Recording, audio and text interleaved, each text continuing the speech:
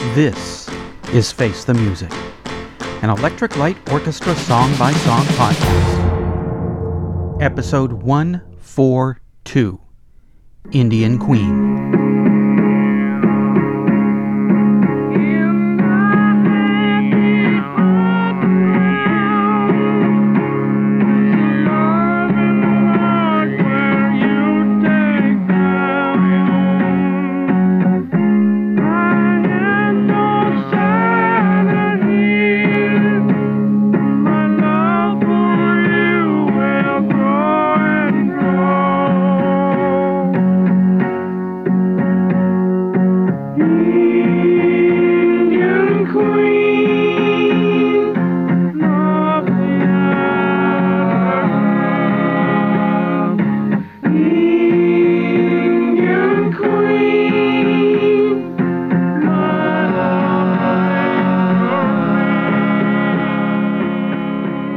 What's that song all about?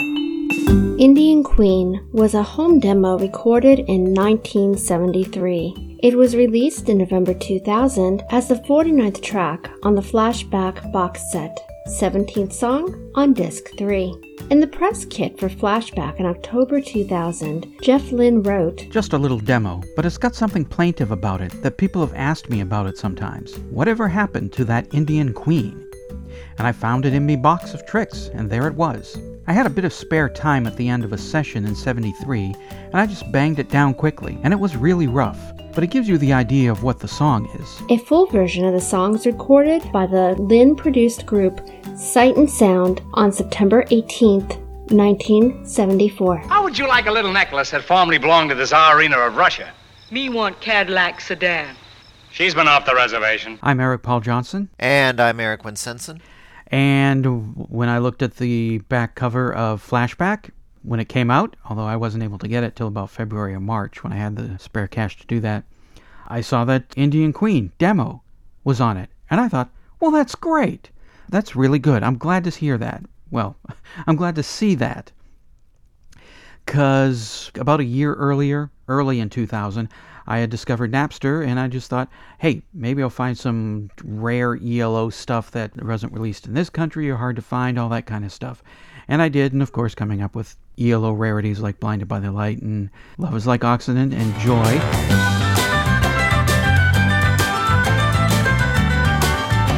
I came across Indian Queen. I downloaded it, and it was ELO. I recognized Jeff Lynne's voice and the style, and yeah, that's an ELO song. My copy that I got from Napster sounds like it was recorded off a set that was copied off another cassette that was taped off an 8-track that was recorded off the radio, and that 8-track spent a lot of time on top of someone's dashboard and probably played a lot while they were driving around. So it sounded really, really bad.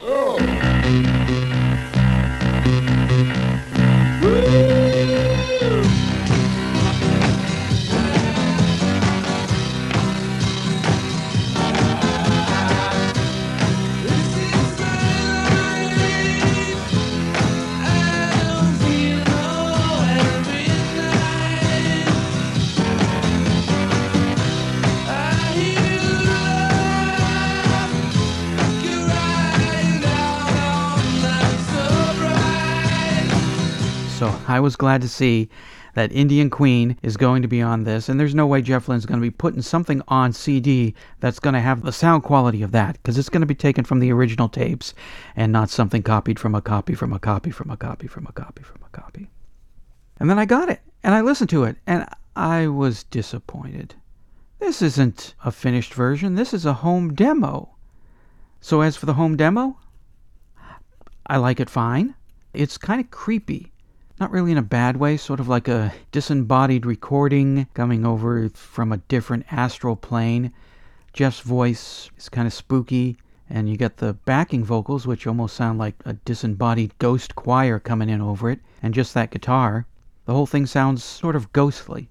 For a demo, that's what it is. It's a little home demo that he recorded himself, and fortunately it's short, because I really don't think we need to hear more than that to get a vibe of what Jeff was thinking about with the early version of Indian Queen. Well, saying that the Beatles were able to do more with less. I know it was the joke at the time of the next Beatles song was going to be just John's answering machine. Oh, that's the reunited Beatles. Yeah, yeah. Exactly. I forgot about that. Yeah, the new Beatles song for Anthology was basically John recording into a cassette recorder and everybody else playing around it. So, hey, since Jeff Lynne produced that, he probably could have done quite a bit with this.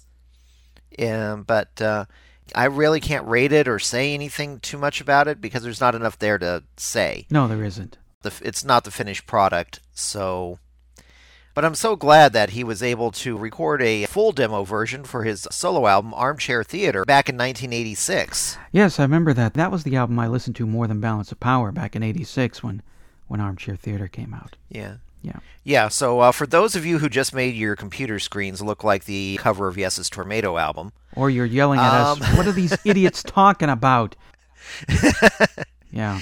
YouTube, which has become the new Napster for getting things right. Yeah.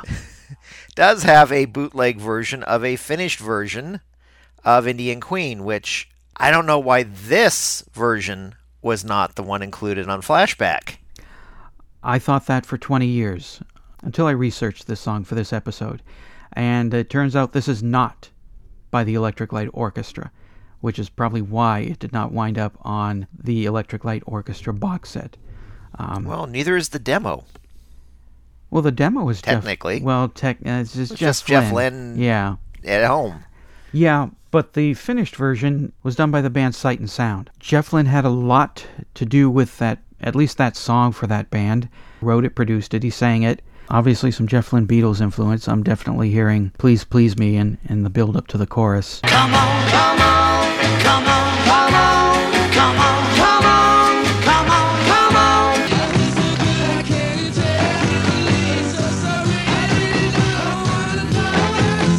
He also snagged their bass player and had him join the band. Kelly Crockett played bass for Sight and Sound, and this was recorded September 74, so either right around or just before El Dorado came out. And since Mike D'Albuquerque left, I guess Jeff Lynne liked the cut of Kelly's jib and took him from that band and made him part of ELO. So I'm thinking that's why it wasn't on Flashback, because it wasn't recorded by Electric Light Orchestra. There are probably hassles to go through to get it and put it on Flashback. Possibly, but I've got a lot of box sets of artists where they have songs on there from their previous bands. Mm-hmm. For instance, Alice Cooper has all of his Spider stuff and Nas stuff and everything on his box set. And Aerosmith, they have the original single that Steven Tyler was on in the band he was in before Aerosmith. This has more members of the band than a lot of the... Well, Spiders are still basically Alice Cooper band. But this is still Kelly Crockett, and it's still Jeff Lynne singing, and for all intents and purposes, it sounds like an ELO song. And it sounds like a contemporary ELO song from 1974. I could understand why somebody would think this was an outtake from El Dorado, because it has the actual orchestra on it. Or at least something trying to be an orchestra on it. Maybe something. I didn't hear any kind of orchestra. It does have what sounds like strings on it, unless that was a keyboard. I'll have to listen close, because I know I heard a keyboard. I don't know if I heard strings. As for the Sight and Sound version, I like it fine.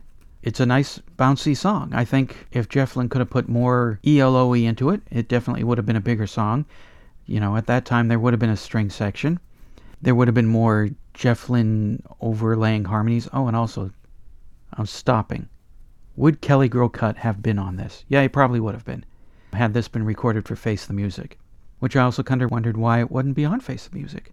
It was his song, why he wouldn't have re-recorded it.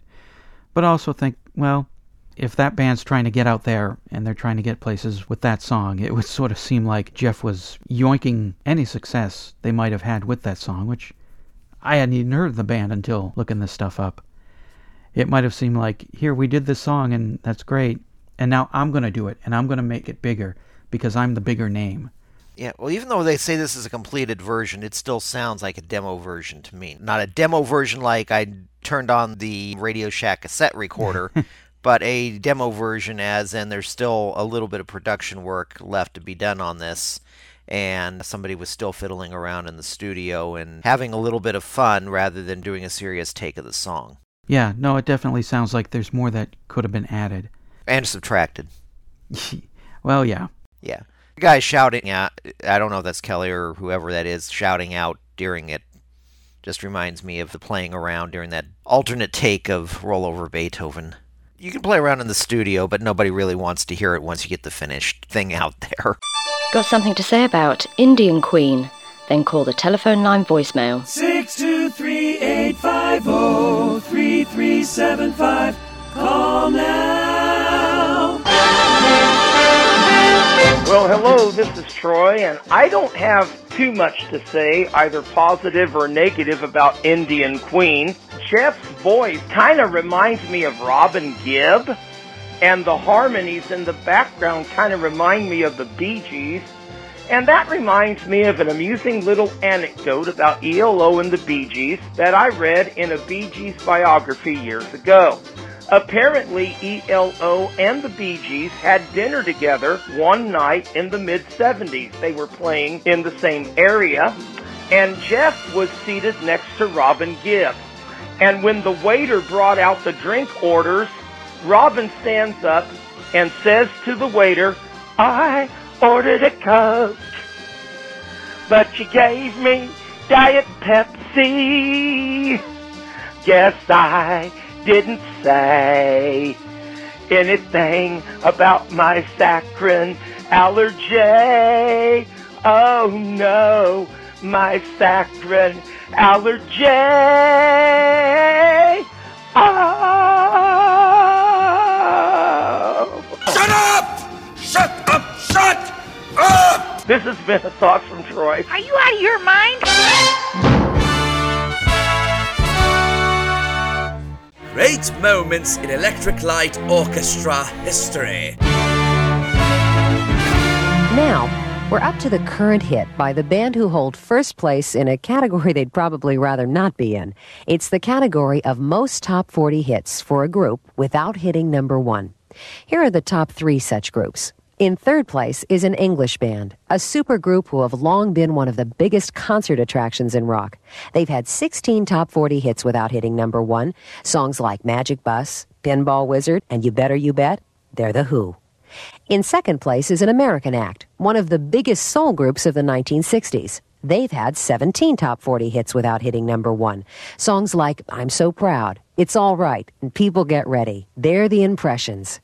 And that brings us to the act in first place. More top 40 hits than any other group without hitting the top spot. They're a popular British band from the industrial town of Birmingham. They started out as, well, sort of a rock and roll orchestra, and they've had big hits like Can't Get It Out of My Head, Telephone Line, and their highest peaking song, which got to number 4, Don't Bring Me Down. A total of 19 top 40 hits without hitting number 1 for ELO.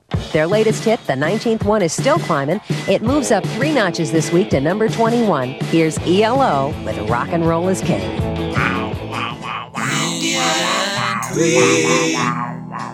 Like it, hate it, what does Madeline think? One's called Indian Queen and the other one's called Indian Queen Demo. I like both songs, but I think Indian Queen sounds the best. Wow, she liked it! Face the Music, an Electric Light Orchestra song-by-song podcast, is a production of Radio Trolla Entertainment, Assorted Deli Meats Amalgamated. You can contact us by voicemail at 623-850-3375 or email us at eloftmpodcast@gmail.com. Keep up to date on the show by joining our Facebook group and spread the word by sharing the link or giving us a quick rating on iTunes. You can financially support the podcast at patreon.com/ELOpod. Next week, episode 143, Love Changes All.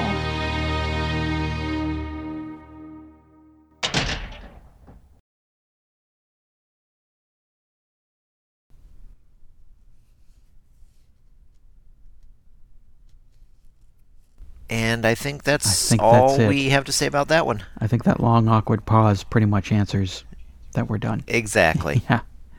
Okay.